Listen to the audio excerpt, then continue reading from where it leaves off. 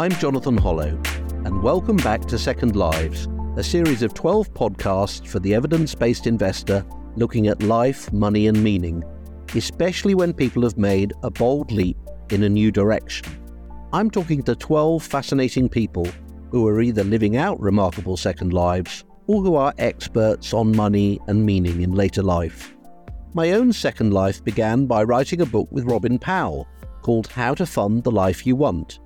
It was published by Bloomsbury in 2022. It's received wonderful reviews and won a national award. However, I can only dream of the success of the book published in 2016 by today's guest, Héctor García, who also wrote it with a co-author, Francesc Miralles. Ikigai, the Japanese secret to a long and happy life, which is about lessons in life, purpose and meaning from contemporary Japan, has sold millions of copies and has been translated into an astonishing 70 languages, including Japanese. I feel very lucky to have interviewed Héctor. You are about to listen to one of the most thoughtful people I've ever had the privilege of speaking to.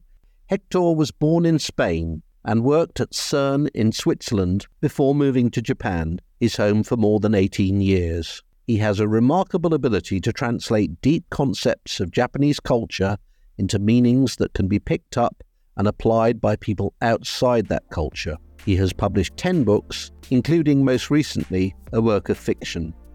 But just before we roll this interview with Héctor García, I'd like to say a word about Mulberry Bow. This podcast is brought to you in collaboration with them. They are a chartered financial planning boutique in the City of London that offers a highly personalised service to around 150 individuals and families. Robin Powell and I like the fact that the team at Mulberry Bow do not have sales targets nor their own financial products to sell. As they like to say, they sit on your side of the table. For more information, just Google Mulberry Bow Wealth Planning or follow the links in the notes for this podcast. So now, to Héctor García. Héctor, I like to think of Ikigai as in many ways an anti-retirement book. I like that subtitle that you gave. Maybe we should change it.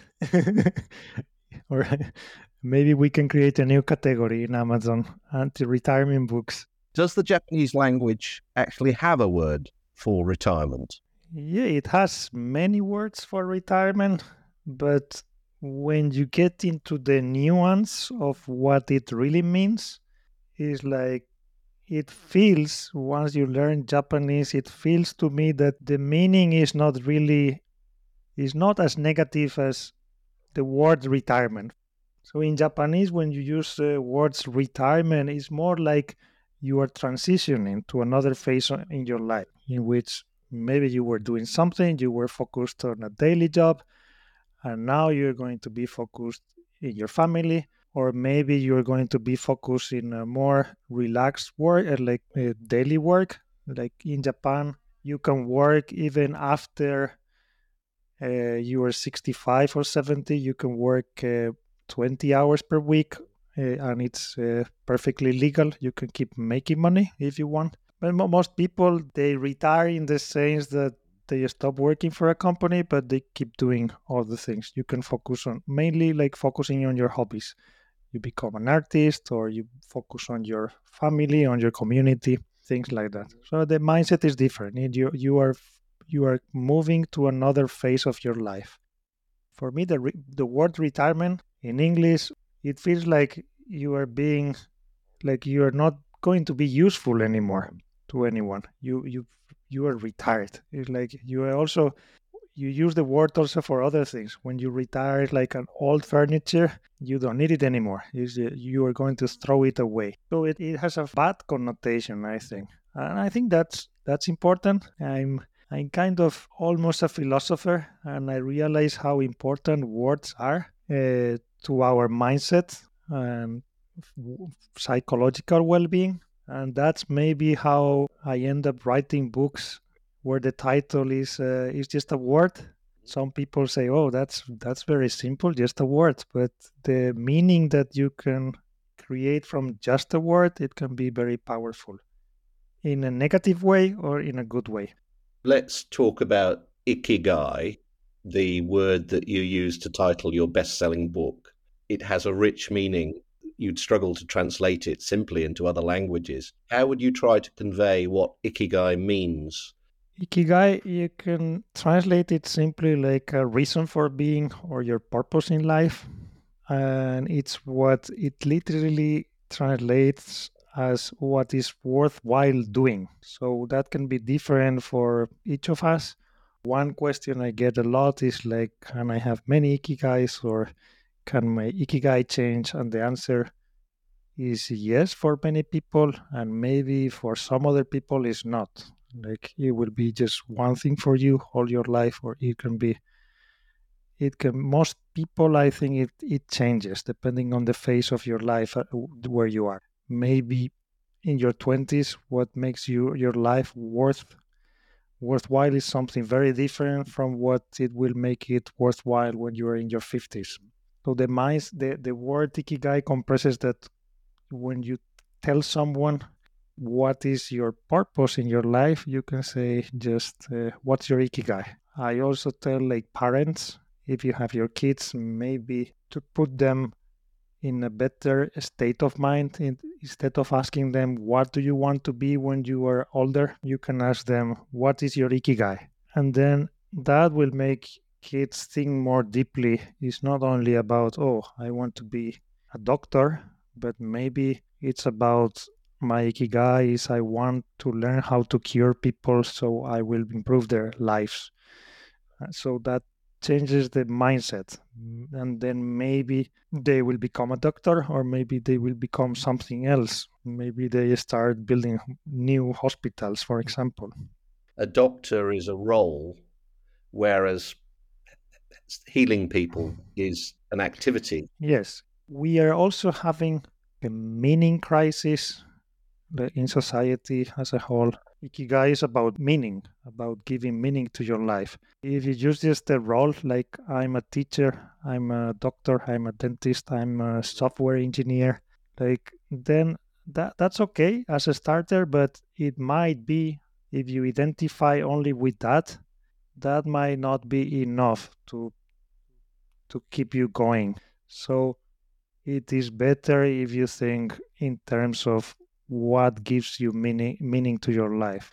Now you are software engineer, and then later you become a lead software engineer, and later you are like a leader of people, but you keep doing your your ikigai is building good services for users, for example. I'm guessing from what you're saying that ikigai is an everyday word in Japanese. Yes, it's not. It is so everyday that it is kind of funny that now our book, it was the first book about Ikigai that was published. Now I think there are more than 50 books about Ikigai. We are proud to say that we started the fire, and it was translated to Japanese, and Japanese people read the book Ikigai, and they are surprised that there is a book just about this word. And some people criticize it, like they say it's pretentious. Why do you get this? It is just a word. But I think as long as it is useful to people, I think we're doing a good thing. There is nothing wrong.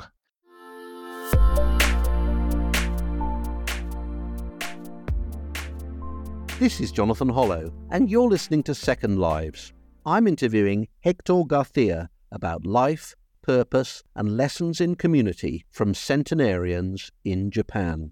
You and Francesc, your co-author, didn't take a theoretical approach to understanding this word. You went to the epicenter of healthy longevity in Japan, and you interviewed many supercentenarians. So I'd like to take a look at the places you went to, Okinawa and Ogini. What makes these two places so statistically remarkable?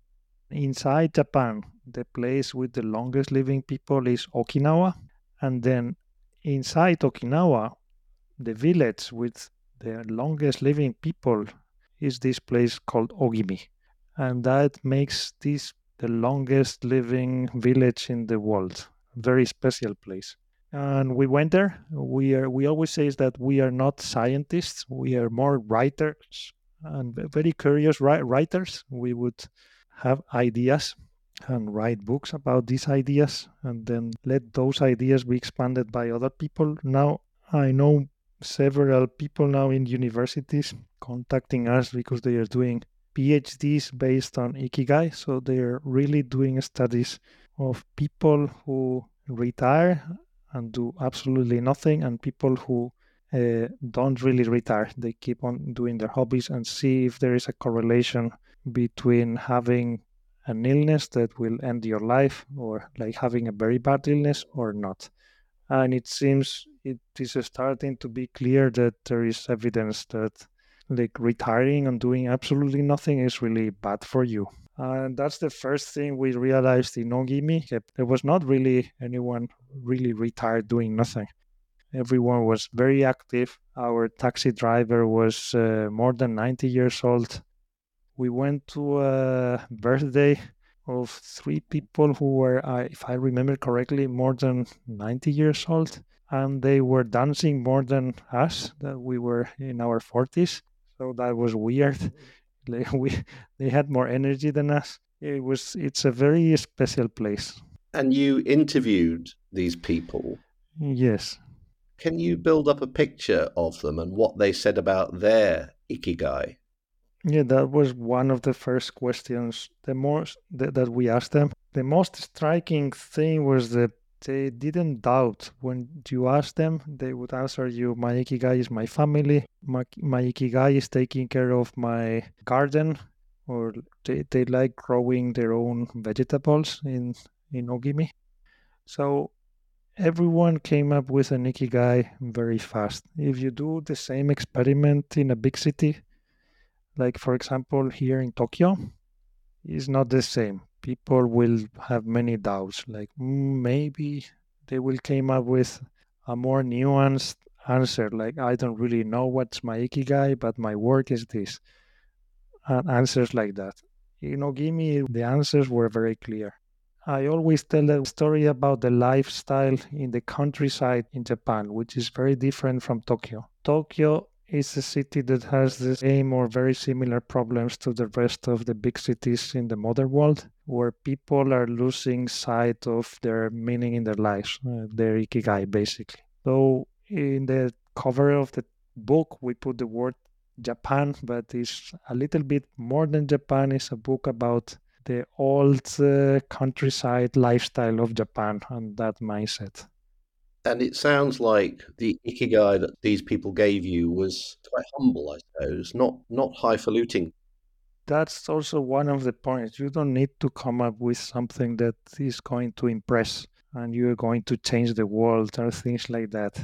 It's a very peaceful place. So when you don't see many people with smartphones and things like that. So it is maybe easier for them to keep that lifestyle, that they are more connected with what they do, what they like and what they enjoy, which sounds very simple, but yeah, when we get busy with life, we sometimes forget. I want to build up a little bit of a picture of your book for listeners. It's a very rounded portrait of successful longevity. It covers philosophy, social relationships, stress, diet, exercise, and also individual projects and passions. I think those last two are the most elusive. What would you say to somebody who is saying, I'm fed up with my old way of life? How do I find a new reason for getting up every day for the next 40 or 50 years? We can say if you are frustrated with your current lifestyle or whatever it is that is going on in your life, the good news is that it's good that you are aware of that. Some people, they are not even aware of that. So it's a good thing that you are here listening to us. That's the first thing to realize. Once you are aware of something, this is not only for change of life, but changes of anything. Having awareness, this also comes from Zen philosophy of the Japanese. Like having awareness of things is the first step to, okay, do I want to make a change to this or do I want to keep doing things the same way? You can make a decision, but without having the information, we cannot You cannot even make the decision. So that's the good first news. I don't believe in change that is going to happen immediately, like a miracle. I'm not that type of person that I'm going to give you a pill and yeah, tomorrow your life will be calm. If you read my book or listen to my words, your life will change forever from this instant. I'm not that type of person. And also for myself, when I have made changes in my life, has been usually a very slow process. I usually take the strategy of trial and error, a very actionable thing you can do. In the next 15 days, you can try writing at the end of the day. You get a piece of it, can be a post-it. I'm not going to ask you to write a diary every day, but you can write 3 things that you really, really enjoyed of your day and 3 things that you really, really disliked. And write every day for 15 days, even if it's the same thing. In fact, that's good. Maybe some days you will notice that you write the same thing. I didn't enjoy spending time with this person, or I really loved doing this during this time. After 15 days, you will see patterns, and maybe you will see something very obvious, like you already knew. But seeing it in 15 small post-its maybe will make you take an action. It's like, okay, I really dislike this thing. I want to remove it from my life. The idea is that you add more things that you enjoy to your life and remove things that you dislike in a slow way. So if you do that over time, you will see big changes. If you do small changes on a daily basis over months and years, it will change the way you are now, the way you will be in 2, 3 years from now. It will be very different. You can take the perspective of what is the worst that could happen. So and then when you look through that lens, the worst that can happen is not that bad. It's like maybe if you're stuck into a job that you don't like, maybe you are very fearful that maybe you find a new job and it will be even worse. But the worst that can happen is that you change jobs and maybe later you have to change jobs again. There is nothing. You will become stronger in the process. That's how I see change.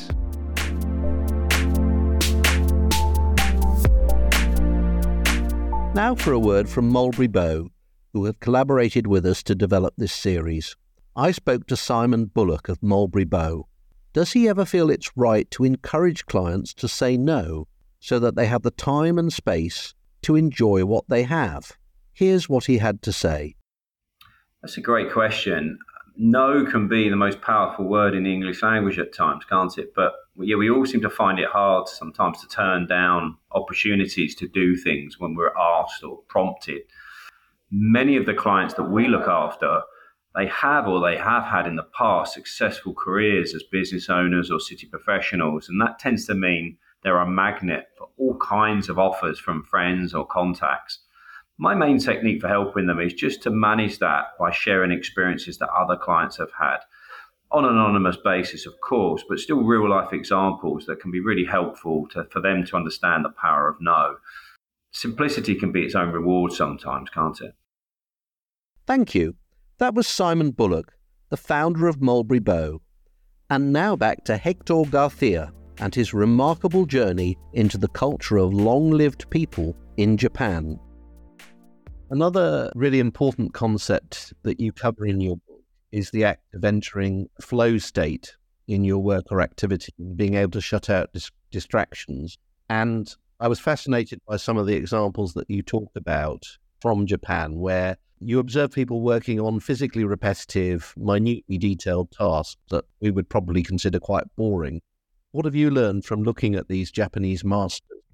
I learned that I might never be able to become a Japanese master. That's you have to be. I'm a very patient person, but there is I realize that there is a completely next level of of patience. Yeah, I think in the book I thought I was very impressed. I visited a factory of, how do you say in English? Not pencils, but now the word comes in Japanese to my mind. Was it for paintbrushes or? Yeah, No? paintbrushes, that's the word in English. And the way they even select each of the each of the The threads hairs. Yeah. and look at have them all exactly the same size. Very, very detailed work. And they have a special employees who have been doing this for decades, and it's very difficult to replace those people. They're very only when they need to, they train them just to become that, to become. So that's a whole new level that maybe if we have listeners who want to become artists, you can get inspired by them and try to achieve their level. For me, it serves as inspiration. Wow, this is something I can aim for. For myself, it's about writing. I want to become a better writer.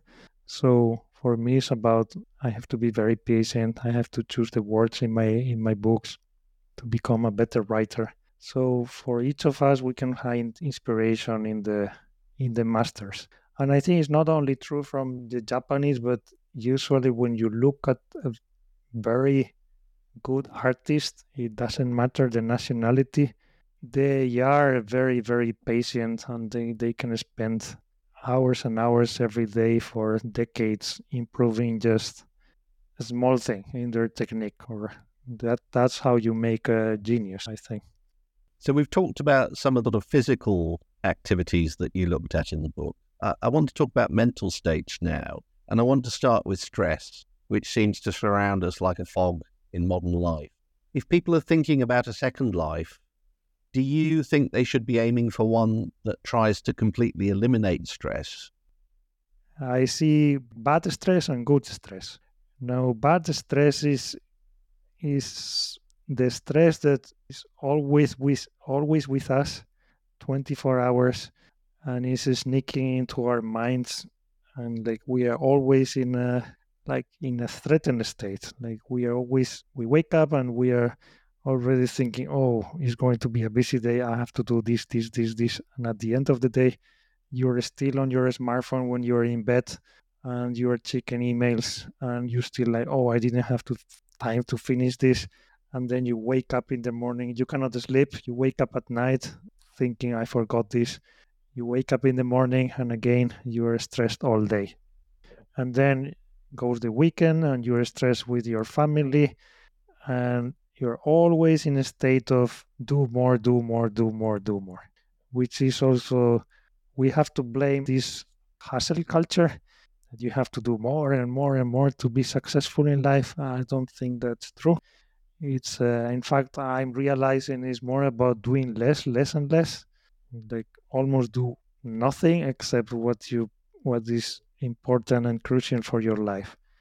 If you enter the mindset of doing more and more and more, it becomes almost like an addiction. You need to do more and more things, and you are not doing it because you enjoy it. It's a stressful mechanism. That's a very bad stress.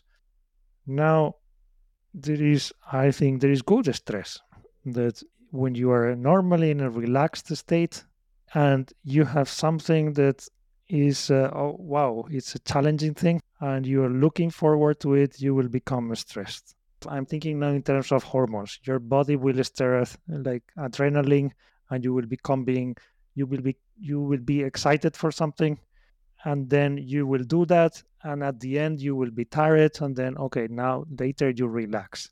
And that's the way human beings are supposed to be operating. That's how our biology is. To be a very concrete example is, for example, now talking with you, I was excited before coming here. So 30 minutes before, I was, oh, I'm going to be in the evidence-based investor podcast. I have to be ready.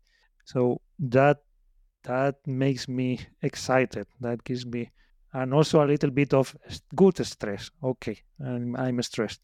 When I finish, I will be tired, and I say, okay, now I want to relax, and I will probably it's 8. It will be 9 at night. I will disconnect all digital devices, and I will relax. And that's the way we are supposed to operate. Let's turn to negative emotions. You have some interesting things to say in the book. You contrast a Western approach, I suppose, which is to do with trying to eliminate negative emotions through rational processes in your mind. And I think you contrast that with a more Japanese way of acceptance. Going back to awareness, you recognize the bad emotion and you look at it, and at some point you're like, okay, it will disappear or it might not. You just contemplate it. When you become angry about something, it is very interesting to analyze why are you angry. And there are different levels. Like the first level is usually because this person said this rude thing to me. But then you can analyze the second level is why was it rude? Your ego has been attacked or your pride has been attacked in a subtle way, maybe. You are being angry just because your sense of pride has been attacked. But it is a very deep emotion, but it has no connection with the reality. Once you start looking at things like this, like it's really interesting. This is Jonathan Hollow, and you're listening to Second Lives. I'm interviewing Héctor García, whose book about long lives in Japan, Ikigai, has been translated into more than 70 languages. Another concept that you cover in the book is the moai, which is something I understand to be a Japanese model for collective support and resilience. Can you build up a picture of it for us? Moai is a word used for communities of people that they don't really need to have a common purpose, but the purpose of it is just to be together. They put money every month or every certain time, every month they collect the money, and with that money they do activities, and depending on what they like, it might be doing karaoke together or having parties together, dancing. The party I said we were before, the 3 birthday with the old people, it was a moai that paid for everything. And other times when someone in the moai is going through bad times, the money from everyone might be used to help them. For example, if there is a typhoon and it destroys one house, the moai, maybe it's the whole neighborhood is in the same moai. They have collected some thousands of dollars over the years. They will use it to repair the house of the person who cannot rebuild it. So that's the purpose of moai, to have a sense of security. Like whatever it happens, you will have a second family. And this is very useful in villages where there is many old people. And this is something that Japan is having trouble, that there is not enough young people to support older people. And I think it's something that is going to start happening also in other developed countries in the world. And feeling supported is very important. When you're old, you need a community around you. So you feel that you have someone to help you at any time or be with you. Sometimes that like Moais is just about getting together and have a cup of tea together. And what kind of scale are these on? The ones I know from Ogimi, it was between 20 and 50 people. So keep always small is easier to get. But they share places. Like the city hall will have like community centers, like 3 or 4, and then they will share, okay, on Wednesdays we will use this one for this moai, or maybe they will gather in a restaurant, and each moai has like a head, like this. That's also very Japanese. It's like a neighborhood. It's like an extra layer of like neighbors organization. It seems to me that living in Japan has changed you in many ways.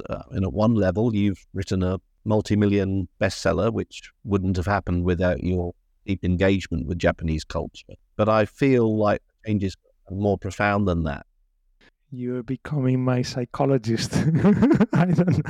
I don't know. There would be a question. This is a very good question, in fact. Like, can you describe yourself 20 years ago? It's so difficult, right? I don't know. I I I I know that I'm a big. I've been writing a diary since I was 14, 15 years old, and I keep that habit. And sometimes I go back and read uh, my diary, and I know it feels very, very weird. It's like reading something that was written by someone else. So I feel that it is true what you said. I am a totally different person, but some themes are the same. There's some kernel in me that stays the same. Is the same Hector. And maybe Japan made me more patient. That's one thing. It has made me more perseverant. For me, it's very difficult to separate Japan with getting older. I've changed my perspective of a long time ago. I thought being stubborn was a bad thing. Now I think being stubborn for the right things is a good thing. So I think I've become more stubborn. So maybe I'm becoming more stubborn, more patient, more perseverant, like on what I know for sure that is my ikigai or my things I really like doing. I kept persevering. 20 years ago, Hector might have like just give up and try something more shiny. Do you feel that you're more at home in Japanese culture than your Spanish culture? I don't feel at home anywhere. That has become a weird thing for me. I think I'm a citizen of the world. When when I'm here in Japan, there's some parts of my personality that get activated. I don't know how to explain it. It's like I think there are studies about when you go into a culture, human beings we change, or like depending on the context. If with your family, if you are with your alone with your partner, if you are with your friends, we change a little bit. Humans. If you're in a different culture, you will change. When I go back to Spain after 15 days, there are things inside me like the old Spanish sector. It gets activated. I start speaking more loudly and saying things more in Japanese, or more like speaking more quietly and things like that. I'd like to ask about planning, which is a recurring theme of this series.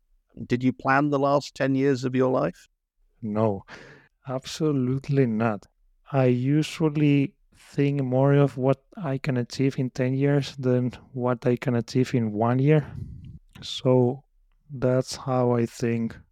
Now I think like, okay, in the next 10 years, I want to write 5 more books. That's my general mindset. I don't think 2023 I have to publish one book because probably I won't. I already know I'm set for, I need more than 1 year to write a good book. But in 10 years, writing 5 books is a good. So also with experience of in life, you get a better sense of how to make realistic plans. When you are before, I would say, okay, this year 20, I don't know, 2010, I want to do like these 30 things. And you realize that those 30 things it will take you a decade to do those, not 1 year. If you try to like set 100 goals and you don't achieve any of them or just one, it's better to just set one or two and then go for it. I like more having a compass than having a map, or having a map that is a little bit, more or less, you want to go to this island, and this island. But maybe while you are heading north, you want to change a little bit and visit this other island and this other one and this other one. So I like making changes along the way and having an overall plan. I guess it's a good thing because it will keep you following the same star or the same compass. Finally, I just ask you to remind people about your book, Ikigai. At the beginning of the book, I say I dedicate this book to my brother who told me, I don't know what to do with my life, brother. Help me. I think it will help you. Either way, if you don't know what to do with your life, it will help you. And I don't give any promises. The only promise I give you is that it will help you to start in your path. The rest is your responsibility. Well, thank you, Héctor, for bringing a completely different perspective on life and longevity to the Second Lives series. If you've enjoyed this episode, please bookmark this podcast in your app so that you don't miss the next episode of Second Lives. And I'd like to thank again Mulberry Bow, a chartered financial planning boutique in the City of London that has worked with us to develop this series. For more information, just Google Mulberry Bow Wealth Planning or follow the links in the notes for this podcast.